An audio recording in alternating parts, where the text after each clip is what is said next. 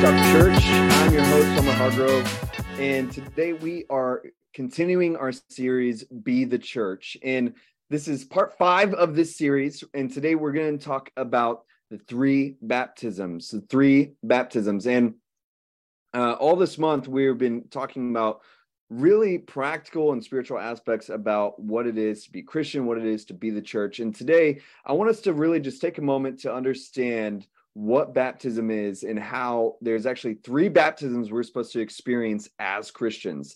To understand this better, I want us to go all the way back to the book of Leviticus and understand what the Bible has taught us all the way from the beginning. In the Old Testament, it has 3 primary methods of purifications and making atonement, and that is through either blood, water, or fire. In Leviticus chapter 17, verse 11, it talks about how blood is the one thing that makes atonement for ourselves. Blood makes atonement for our sin. Blood makes atonement. Blood makes atonement. It talks about it in depth all throughout the Old Testament. And in the book of Numbers, it makes this in chapter 31, verse 23, it talks about putting everything through either fire or water. And so we see very clearly in Scripture that it's either blood, water, or fire that things are purified. And at first glance, you could read through this and think, it's just this weird part of the Old Testament, just this weird thing that they did. But I want us to understand that nothing in Scripture is by accident. All Scripture is inspired by God. And we see this method actually in the whole grand scheme of things, even the world. Think for a moment. Again, it's blood, water, and fire, right? Well, when we look at the entire earth, when we look at the world, we see that one, it was covered in all of water. The great flood, we see the entire earth covered in water. And then on the cross, we see the entire earth covered in blood. The blood of Jesus covers the entire earth. And the Bible says in the book of Revelations, then in Second Peter, that in the end times, in the new heaven and new earth, it will happen after our earth is consumed by fire. So we again see the same method, right? We see blood, water, and fire. And just think for a moment, if even in the Scriptures, and it talks about how the new earth will have seas of glass and streets of gold. Remember that?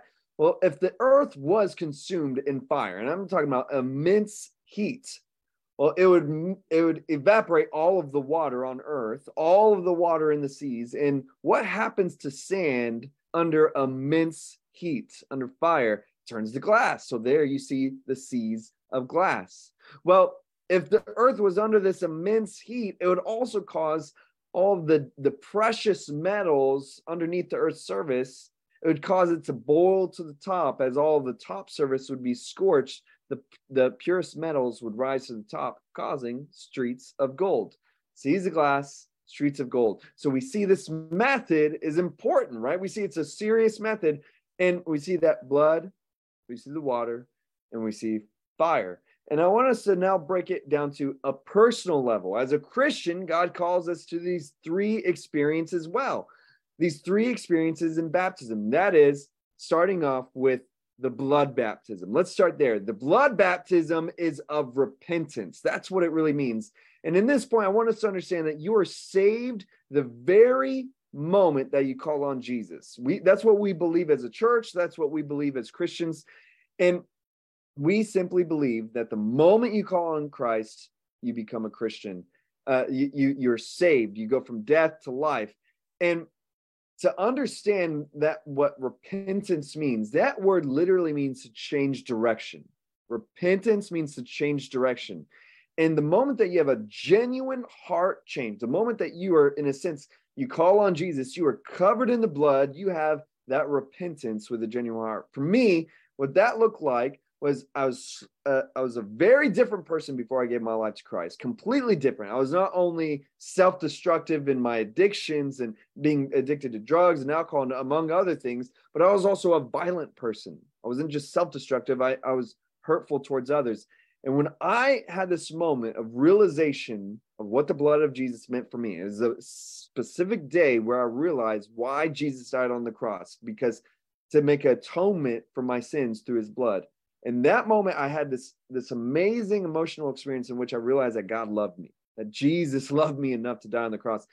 And I had this repented moment. Nothing in my life had changed. There was all this work done on the inside of my heart.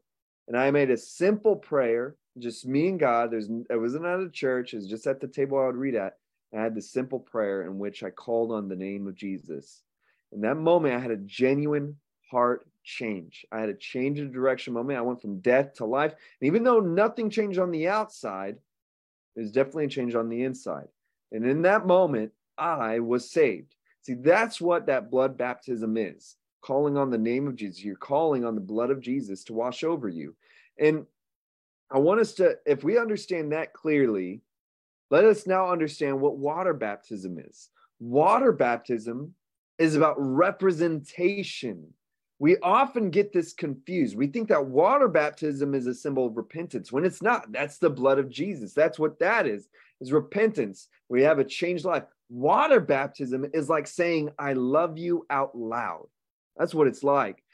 I want to read y'all a couple of verses. It says in the book of Romans chapter 6, verse 1 through 4, says, what shall we say then? Are we to continue in sin so that grace may increase? Far from it. How shall we who died to sin still live in it? See, it's talking about repentance, having a changed heart, which reflects a changed life. And it goes on to say, or do you not know that all of us who have been baptized into Christ Jesus have been baptized into his death? Therefore, we have been buried with him through baptism into death, so that just as Christ was raised from the dead through the glory of the Father, we too may walk in the newness of life. See, it's describing, identifying with Jesus's death and representing our death to sin and death to our old life, and being identifying with his resurrection, coming out of the water, and representing our new life in Christ. And see, it's all about identity and representing this change. And it is different than repentance. See, repentance, that is calling on the grace of Jesus. That's what it is. Representation is identifying in Jesus. And it's such a difference. See, we've been taught by so many people that water baptism is about repentance. In the book of Acts, chapter 19, Paul is on his third missionary journey, and he finds this group of believers, and he says, have you received the Holy Spirit? And have you received the baptism of the Holy Spirit? And they respond by saying, we have only received the baptism of John. And what Paul says, this is a really big deal. He says, John's baptism was just of repentance. And he says that John was foreshadowing. He was saying that he was a voice calling out in the wilderness of one to come. And he tells them that they should be baptized in the name of Jesus. When Jesus calls us to be baptized, when he tells the disciples, he's baptizing him in the name of the Father, the Son, and the Holy Spirit. See, it's all about identification. Water means nothing. Water does not wash away our sins. That's what the blood of Jesus does. It's all about representation. It's bearing witness. That's what water does. It bears witness. And it was such a significant difference that Paul baptizes them again. They were already water baptized for repentance by John, and he baptizes them again in the name of Jesus.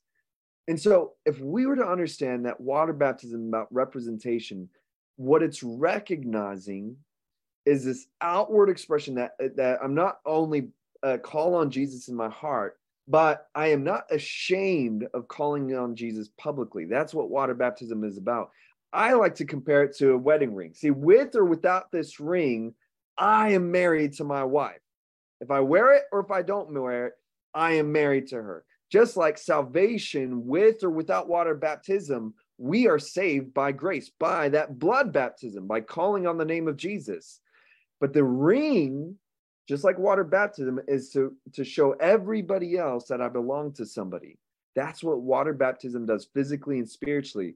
And as another a biblical note to say that water baptism is not a requirement of our faith, but it is a meaningful practice of our faith, is look at the thief on the cross that was repentant. St. Dismas, when he called on Jesus and he died on the cross, but Jesus told him, today you will be with me in paradise. He gives him a promise of salvation, even though he was not water baptized, showing that salvation is based on faith in Christ alone. So if we understand the importance of blood baptism, now we understand a water baptism is about repentance. Sorry, that's the opposite of what I've been saying. Water baptism is about representation, and we can see that now. Now let us understand one of the most overlooked things within our Christian faith, and that is the fire baptism, which is the regeneration. We talked about repentance, we talked about representation, now we're talking about regeneration, and that is done by the Holy Spirit. That is the Holy Spirit. The Holy Spirit is essential for the moments in life that don't make sense. And Jesus promised the Holy Spirit. John the Baptist promise of Jesus who would come and baptize in the Spirit. And I want to share what the first baptism in the Holy Spirit was. Is in Acts chapter 2, verse 1 through 4. And this is the moment of Pentecost. And it says, on the day of Pentecost, all the believers were meeting together in one place. And suddenly there was a sound from heaven, like roaring of a mighty windstorm. And it filled the house where they were sitting. Then what looked like flames or tongues of fire appeared and settled on each of them. And everyone present was filled with the Holy Spirit and began speaking in other languages as the Holy Spirit gave them this ability. See, this is the third baptism, and it's a baptism of fire. Now, some denominations believe that this is like a one and done baptism, just like, what Jesus did on the cross, blood was shed for everyone. Well, some people believe that this is a one and done baptism in the Holy Spirit. I do not believe that. We at Gravetop, we do not believe that, because in Acts chapter 10, the first convert, Cornelius, the first Gentile convert, they received a baptism of the Holy Spirit. The moment that they believed in Christ, as Peter was sharing the gospel message, the moment that they believed, the Holy Spirit baptized them himself. It didn't even require the disciples to lay hands on them. The moment they believed, they received the Holy Spirit, and then they were water baptized. And we see the separation. It's different from Pentecost. We see moment after moment, time after time, where believers received a baptism of the Holy Spirit separate from this moment at Pentecost. Now, on top of this, I want to point out something else. See, there's some denominations that believe that the only representation of being baptized with the Holy Spirit is speaking in tongues, this unintelligible speech. Like, if you don't know, if you've never heard it before, it's like saying, retie my bow tie, but really fast. Retie my bow tie, retie my bow tie, retie my bow tie. Or you say, I bought a Honda, but I should have bought a Chevy. I bought a Honda, but I should have bought a Chevy. I bought a Honda, but I should have bought a Chevy. See, all of a sudden you'll be speaking in tongues in no time. See, some people believe that speaking in tongues is the only form of representing that you receive the Holy Spirit. But we see in Scripture, just like we see in this book of Acts, and we see in other parts of Scripture, two things are seen. It says that people began speaking in unknown languages, and then also says that people start prophesying. The difference is that speaking in tongues is unintelligible speech, unless there's an interpreter, another spiritual gift. But prophesying is knowledgeable speech, meaning that God is speaking through someone, and everybody else can understand it. And see, we see every moment that there's that, and then there's prophesy. That there's both things working together, and I think that we could also make an argument that there's probably some people there. Again, there's thousands of people receiving the Holy Spirit at Pentecost, that are receiving salvation. We see hundreds of people receive the Holy Spirit. I'm sure there were some people there that were not prophesying and that were not speaking in tongues and that were just there like, man, this is crazy. Look at all that's going on. God is doing something amazing. And see, it's not that we see, the Bible does not say that there were no one there that was not prophesying. It only speaks of those who are prophesying and those in speaking in tongues. We would have to make an assumption that it was either everybody or there were some people that were not doing either. And the reason I make this emphasis is because I've met so many people who are confused of whether or not they've been baptized in the Holy Spirit because they do not speak in tongues. And the Bible consistently shows that the Holy Spirit does not like our rules. I've heard denominations that say that you have to receive the Holy Spirit by someone laying hands on you. Well, the book of Acts, no one laid hands on them. They received it miraculously. Acts chapter 10, that Cornelius and his entire family received it before anybody could even tell them about it. But we also see in Acts chapter 19 where Paul specifically prays for them to receive it. So we see that there's not necessarily a system, a rigid system that you have to follow. But what we do see is that when you call on the Holy Spirit, he will answer you. And I think that's something that we need to take away in this moment, that we should call on the Holy Spirit. See, the Holy Spirit, this is the aspect of God that we often neglect. See, most prayers start with Father God and end with in Jesus' name. See, those are two aspects of God, but we as Protestant non-denominational Christians, we believe in the Trinity. And we believe it's three aspects of one God. We believe in God the Father, God the Son, and we believe in God the Holy Spirit. And those three aspects make up one God. We focus on two of them, but we neglect the Holy Spirit because we find a hard time articulating how the Holy Spirit works.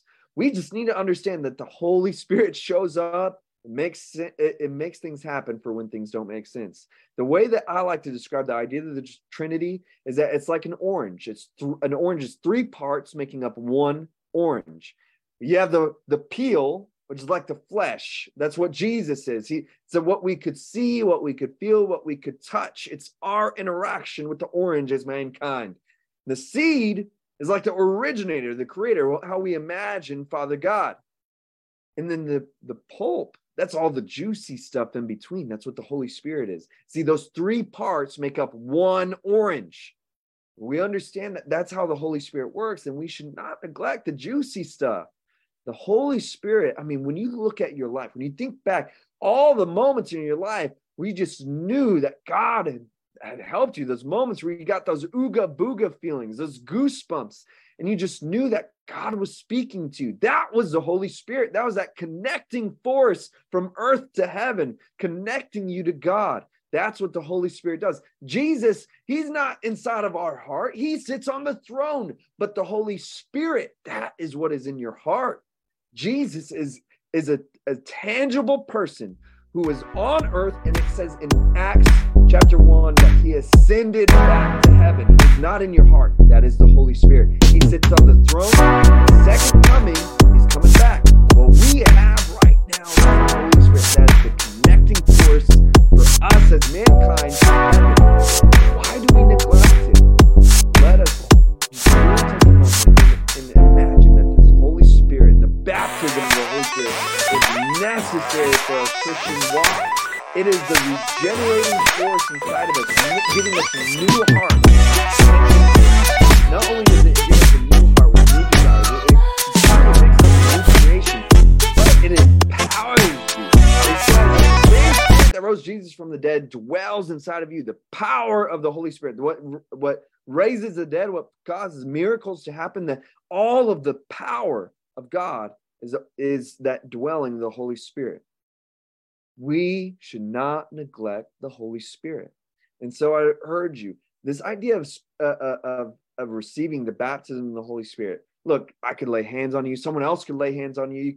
But I would urge you to call on God. Call on Jesus yourself. For me, I remember the moment. I'll end with this last story. I remember the moment which I was new to my faith. And just like I shared earlier, I had this blood baptism where I call on Jesus' name and I was saved. And then I had this moment, January 27th, 2010 was that moment that I got water baptized. And for me, it was that representation moment. It was a day that I truly had surrender in my life. And I said, God, I can trust you with everything. Even my peace, I can trust you with that. It's my day, my spiritual birthday, Mark, because that's the day where I represented Christ in my life. I was saved before that, but that was a meaningful day for me. It was also my sobriety day. That was the day that was the last day I smoked weed. That's when I decided to be sober. And it was one of the best decisions of my life. So it's a powerful birthday. I'm now 13. and so that's what that water baptism was like. Now the Holy Spirit baptism, I remember specifically one day going to church, and they had this prayer call, and they said, anyone that wants to receive the baptism of the Holy Spirit, come up, we're going to pray for you. And I didn't even know what that was. Okay. I was really just, I was new to the faith, but all I had in my mind is that I don't know what that is, but if it's going to bring me closer to God, then I want it. And I was just like, just in case, let me go to the altar. So I went up, and I just thought it was like a time for worship. And all of a sudden this lady came up to me, and she started praying over me. And she was like a hardcore, one of those like hardcore Mexican Christian ladies, like real into it. And she started praying over me. And it took me a minute to realize that she wasn't praying in Spanish, that she was praying in tongues. And she was praying over me. All of a sudden, she started praying for me to start speaking in tongues. And she said, receive the Holy Spirit. And she was like shouting at me. And she was saying like all kinds of stuff. She was like, receive it. Let fire come out of your mouth. Receive it like fire. And let it come out of your mouth. And I was like, all right, chill out. And I was trying to just be polite. And I just kind of smiled and try to go back to my mindset of worship. And eventually, she kept praying for me, and she eventually moved on. And I thought, man, that was crazy. And I didn't really want anything a part of what she was doing. I thought, man, if I cross over to that, then that's cult. That's a cult. I don't want to be a part of that. And that night when I went home, I felt this curiosity deep in my soul. And I was curious and wondering of what this really was, this baptism of the Holy Spirit. What is it? And this whole speaking in tongues thing, it not only confused me, but not only did I not understand it, but it made me uncomfortable. And I remember I got to this place where it's just no one else in the room. It's just me. And I got on my knees, and I remember reading about like people speaking in tongues or unknown languages in the book of Acts. And I remember reading about it, but I didn't understand it. And I just got on my knees and I said, God, I really don't understand this, but if it's going to bring me closer to you, then I want it. Please, I pray, just fill me with your Holy Spirit. I want the baptism of the Holy Spirit. And for me, I was like, well, I don't know what speaking in tongues is, but let me give it a shot. And again, I'm not saying that speaking in tongues is this seal of approval. It's not. I don't believe that. The Bible says that does everyone speak in tongues? No. Does everyone prophesy? No. But some do. And I remember I simply was like, I wanted to experience this gift. And so I was there and I was like, let me receive the Holy Spirit. And I didn't necessarily feel anything. I was waiting for a cloud to come down and descend upon me and make it this magical moment. That didn't really happen. And so I was just like, well, maybe I need to get in the mood. Maybe that's what it is. And I remember that lady, one of the utterances that she made was, I remember remembering that. So maybe I should try that. Let me just, give a little step of faith. Maybe if I I need to get the Holy Spirit in the mood. Maybe that's what it is. And again, this is all like childlike faith, right? And I gave it a shot. And I just said, ba. And when I made this little step of faith, I felt this rush over me. It's hard to articulate, but it was just good.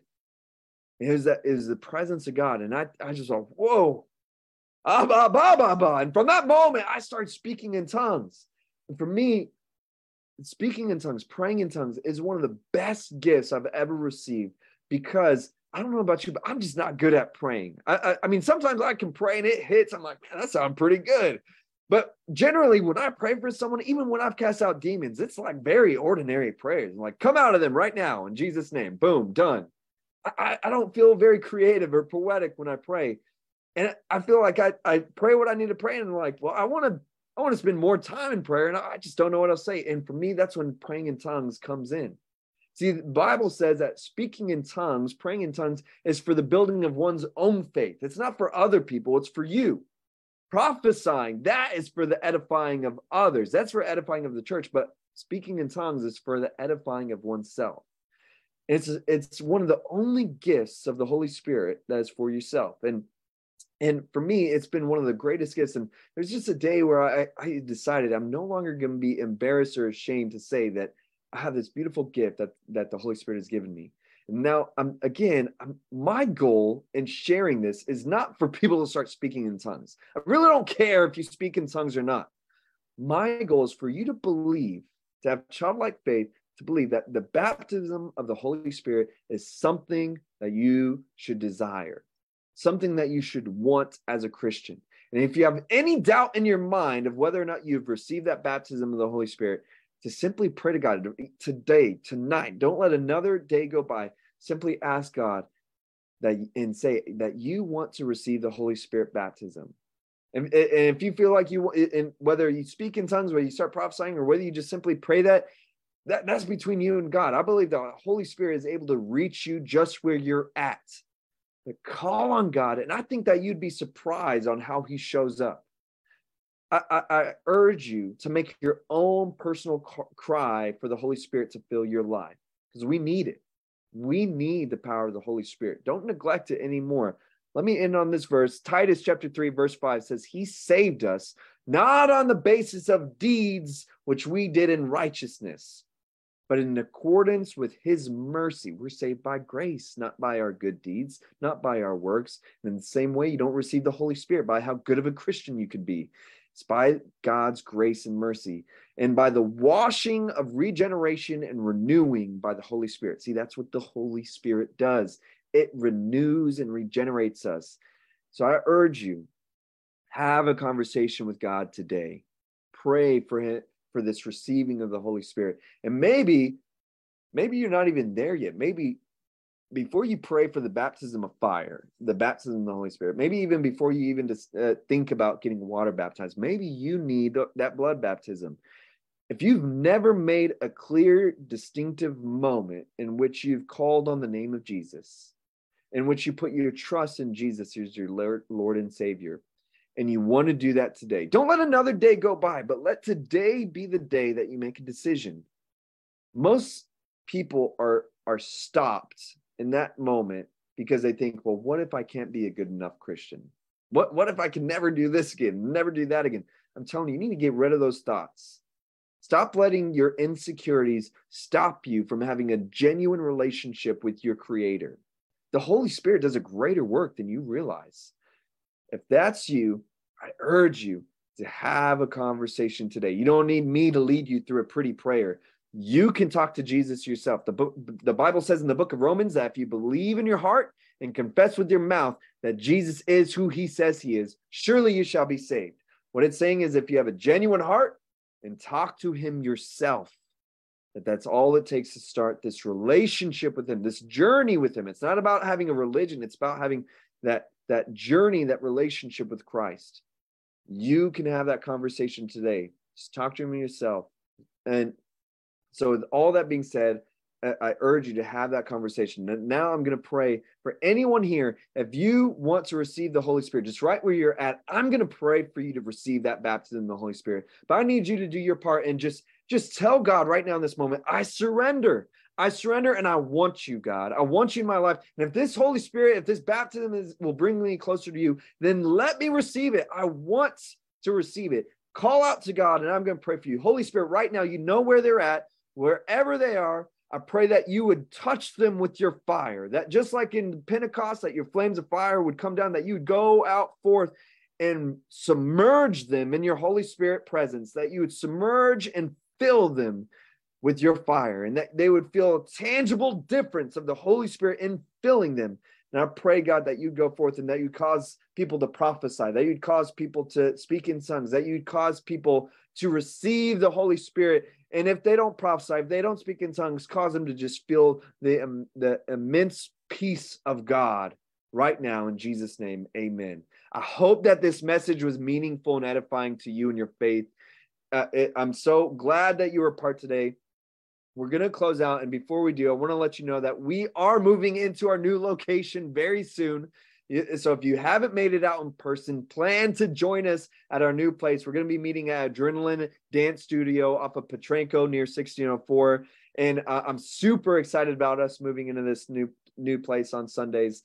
But if you have it on your heart to donate to Gravetop Church, I want you to know that we never want anyone to give or donate out of pressure or persuasion. In fact, the Bible literally says to not give out of compulsion because God loves a cheerful giver.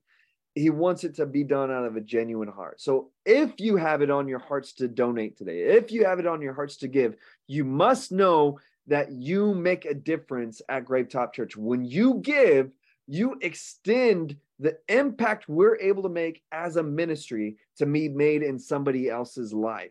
Even just us meeting in this new location, just needing chairs, just needing this equipment we need to meet in this place. When you donate, you help us to make simple things like that happen. And even everything we do as an extension of Gravetop Church. Every Sunday, did you know that Gravetop Church goes to a recovery center, and we minister to people who are trying to make a difference in their lives, who are going through detox, who are going through recovery, and they're able to have a Christ-filled message. And it all happens because of the generosity of those who give. You make ministry happen for others when you give. So I want to thank you again for all of those who make an impact through your generosity. We're simply stewards of your act of worship. And we're so grateful for you guys being a part of our online community. I hope y'all have a great rest of your evening. We love you. Good night.